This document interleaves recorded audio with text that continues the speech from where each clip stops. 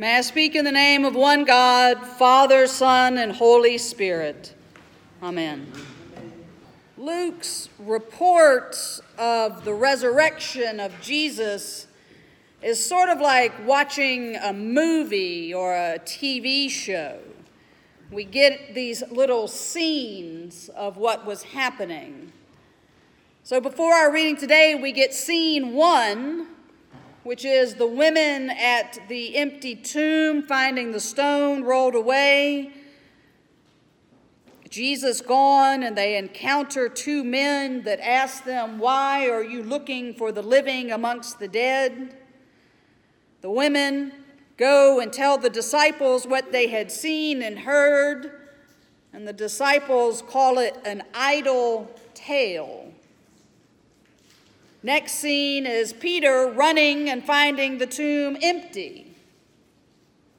And then we move to another scene, this time outside of Jerusalem, on a road where 2 disciples are heading home, talking about all that had happened.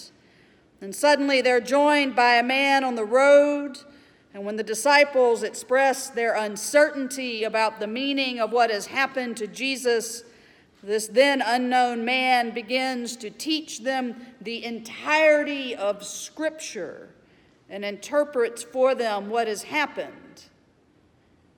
But even that doesn't get the disciples to understand. It's only when we're in yet another scene, a small inside room as they sit down to a meal, and the unknown man in a very familiar way takes bread and breaks it and gives thanks, that the disciples are able to realize that it was the risen Jesus in their midst. But then Jesus vanishes, and Luke presses us to another scene. Think of the subtitles that would be here, outside of Jerusalem. Now we're back to Jerusalem. Back in Jerusalem with the disciples, probably in that upper room that we always think about, talking and discussing not just what had happened, but what the women had seen and what Peter had seen, and what does all of this mean? And then all of a sudden, Jesus appears with the familiar greeting, "Peace be with you." Now in this scene, the disciples go through a whole range of emotions. When Jesus shows up and says, "Peace," the gospel tells us the disciples were startled and terrified.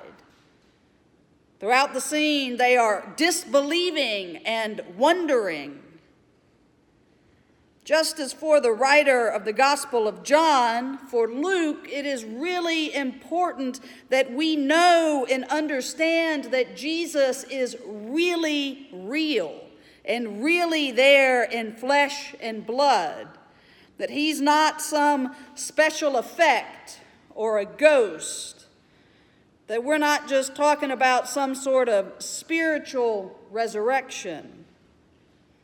Jesus, as proof, says to the disciples, "Touch me and see," and holds out his hands. And while they are still in disbelief, he asks for food. And they give him some fish, and he eats it. This weird little fact is because in first century Palestine, just like today we have ghost stories, and we have this whole kind of set of rules about how ghosts act and all these sort of monsters that we've created, but there are rules to how monsters are supposed to operate. And in the first century Palestine, ghosts didn't eat food. They might be able to show up and move some stuff around, but the one thing a ghost didn't do was eat. And so when Jesus says, "Give me something to eat," it becomes definitive that he is really real. And it's then that he's able to unpack the Scriptures for them and to teach them how this flesh and blood resurrected Jesus in front of them is the fulfillment of all of God's work of salvation throughout the ages. In the early church, back when everybody was still trying to make sense of all of this, as though we've really made sense of it, There were some in the church that said the things that happened, that Jesus only appeared to be human. They could not hold the tension of the idea of Jesus being fully human and fully divine. But the church figured out pretty quickly that that's a dangerous path. To make Jesus only a God means that the very flesh and blood of creation has not been redeemed. And if flesh and blood of creation has not been redeemed and restored to God, then the scriptures are not yet fulfilled. So Luke gives us a story and gives us the proof that Jesus was human, that even while he was teacher and Lord, he was also servant and friend, and that when death was defeated, it was a complete and utter defeat. Not a half-hearted spiritual freedom, but complete freedom in body and mind and soul, and the beginning of our new creation.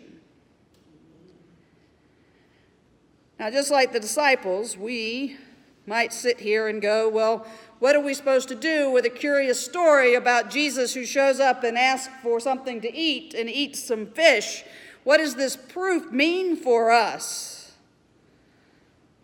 Well, for the disciples, it was clear they were to be witnesses to what that they had seen and heard and felt and touched.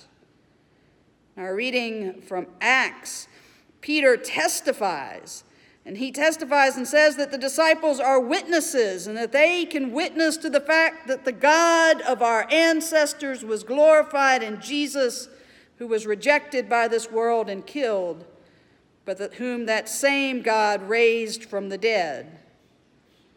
They bore witness to the life of Christ and his death and his resurrection. Right after our scene this morning from Luke, Jesus would lead his disciples to Bethany, just out of town, and he would bless them and he would ascend to the Father. And in Luke, there's no great commission or sending out. That actually comes right at the end of the scene that we have this morning when Jesus tells his disciples, "You are witnesses of these things." Note, it's not an invitation. It's not an option.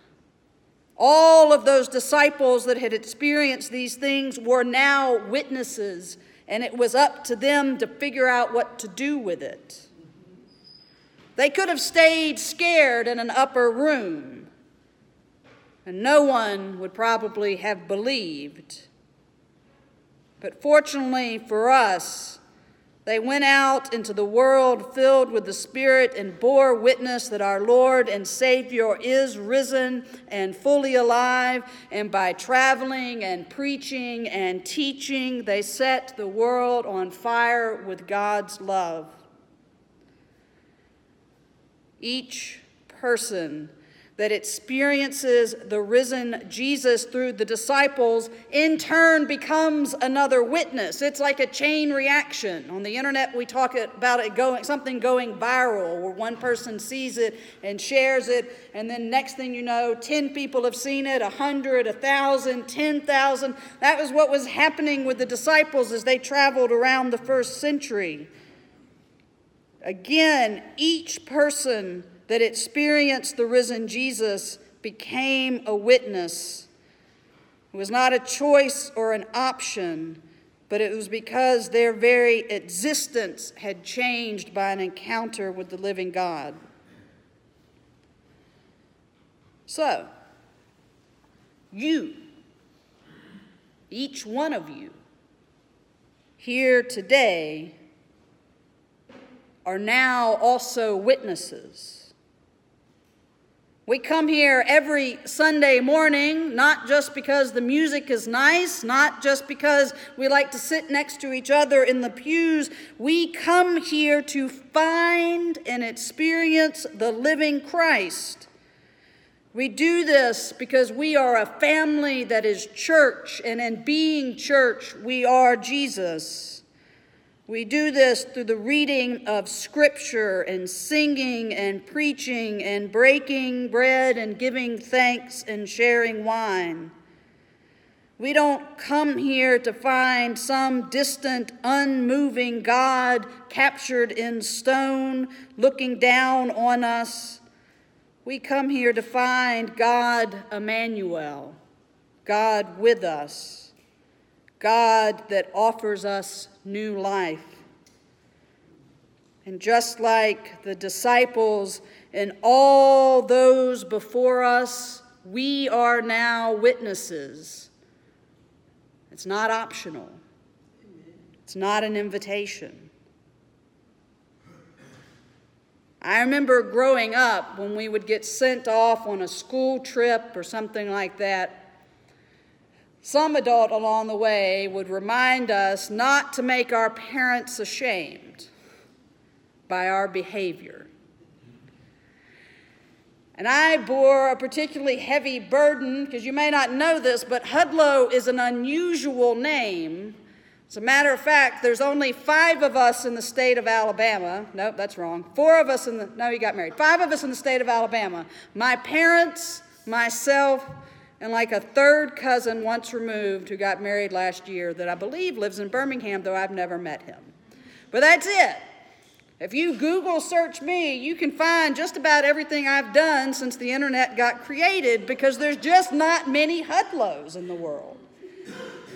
And growing up in Mobile, Alabama, while it's kind of a big city, it's like a lot of southern big cities. It's small enough that people know who your parents are, and particularly when your mother is the high school German teacher at the largest high school in town, they really know who your parents are.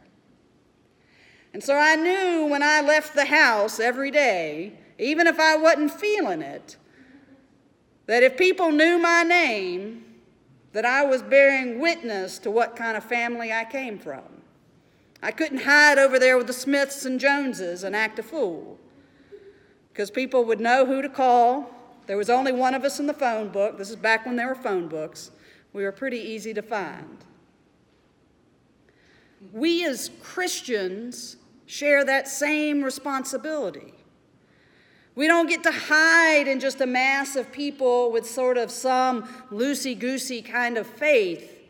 When we go out into the world, either because we wear a cross around our neck, or if you're like me and you have a cross tattooed on your wrist, or if you tell people that you're a Christian or they know you come to this church, you are bearing witness.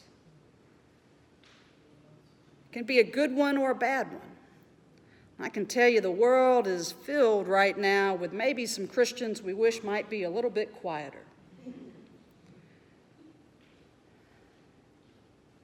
When we leave this place, when you leave here today, if you walk out of those doors having experienced the living Christ, but don't live like you've been changed, you're still bearing witness to your family and where you came from.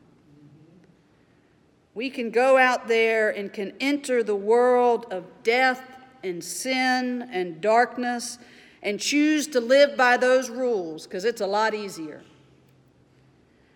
We can give in to a me first or me only way of thinking and jump right in and engage in violence of action and words and greed that this world calls us to. Or we can leave this place filled up with the grace of God and the Holy Spirit and can enter a world that is in darkness and can suddenly shine a light. We can live into the life of the Spirit and into a life where we really believe that resurrection happens and is happening and will keep right on happening. We can meet violence with peace and love of the risen Christ.